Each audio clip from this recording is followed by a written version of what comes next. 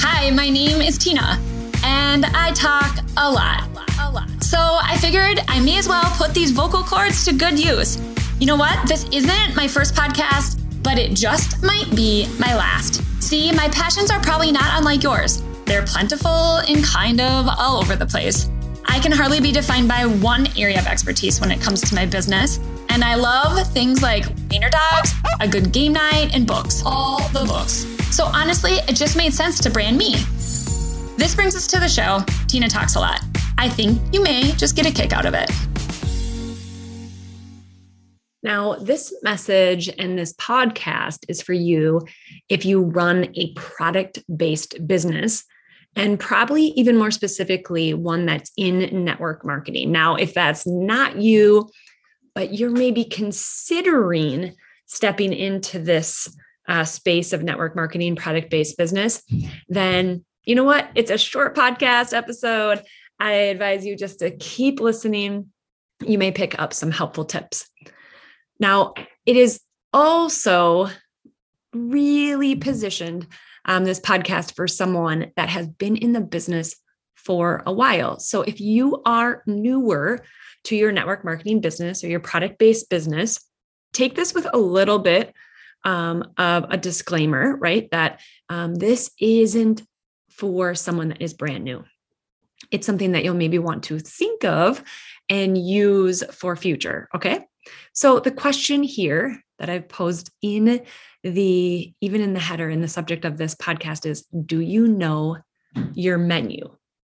Now, I'm not talking your meal plan for the week. No, although I really wish I did actually know that all the time. I'm talking about the products you offer, not just your favorite, not the first one you tried, every single one, every single product that you offer and every single detail of these products. Now, okay, you might be thinking, Tina, there's some crazy details of different products, especially if we're talking oils. In the doTERRA world, it would be actually almost impossible to know every single thing there is to use, a way to use every single oil. But I'm talking, if we're specifically talking about, doTERRA, that you would know that one oil can do 3 to 4 or 5 different things. You would have a response if someone asked you. So let me toss just a little story at you. Imagine you walk into the best restaurant in town. We have a couple, but one of my very favorites is Lolo in Hudson, Wisconsin. They have a Stillwater location and an airport location, and they're just fabulous. And my mouth kind of just watered thinking about all the options on their menu and drinks. And it's just, they have it all together. Anyways, imagine that you sit down at your favorite table and your server walks over and you ask them what they think of, for example, a Wagyu New York strip. Okay. So you ask them this question, right? You can totally picture that. You're sitting at your favorite spot, at your favorite restaurant, and you ask about something on the menu. And, in this case, specifically something that's a little bit more expensive. And let's pretend the server's response is, yeah, not sure, haven't tried that one. Or people seem to like it.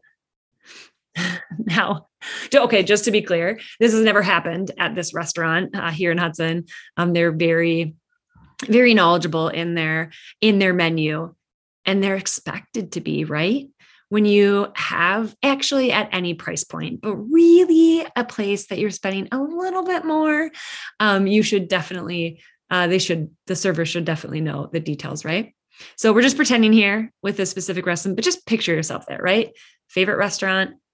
You're asking about a question, something on the menu, and they have kind of a blah response. Now, is this what you would expect from the best restaurant in town? No. You'd actually be turned off by this sort of comment. I would be, and likely really turned off. Like, are you kidding me? You don't know anything about the best menu? You're going to tell me, yeah, not sure, I haven't tried it. Or I think people like it, or the people seem to like it. Now, it would almost instantly devalue the entire experience of that restaurant. That one response to a question would make you think really differently about your experience, right?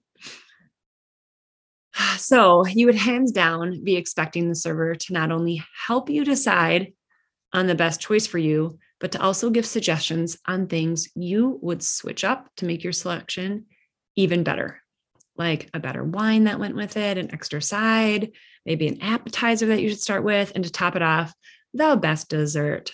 And, of course, with 2 spoons. So I say all that because you want someone to guide you through a journey, right? The best experience possible.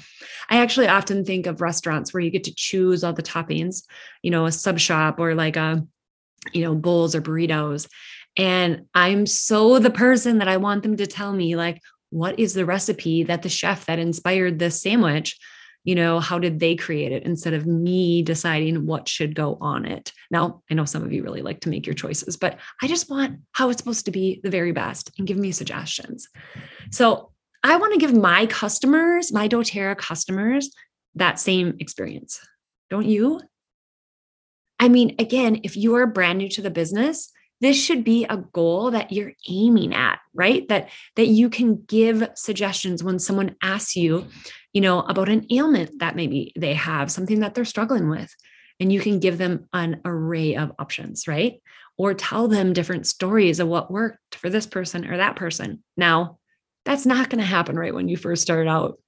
If you're newish, don't use this as an excuse to not get started. I do see that quite often where people are like, well, I just don't know enough. So I don't know if I should share. I don't know if I should, start this business. And I will tell you don't use that as an excuse. Just simply admit that you're not sure and ask for help. More than likely, you were trained in just like a new server would be, right? And if you had a question, you could let your table know that you're new and you need to ask someone with more experience. And I will tell you that it doesn't matter what restaurant I'm at, if it's a really nice restaurant or a not so great restaurant, like I am totally fine with that answer that they say, hey, I'm new, I'm really new, and I'm just learning. And so would you mind if I went and asked someone and I got back to you?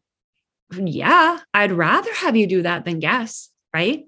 And we all have to start somewhere. I'm going to say that again. We all have to start somewhere. Every single one of us started right at the beginning. For example, when I started using doTERRA essential oils, you guys, I bought the kit because I simply wanted to support my friend that was selling oils.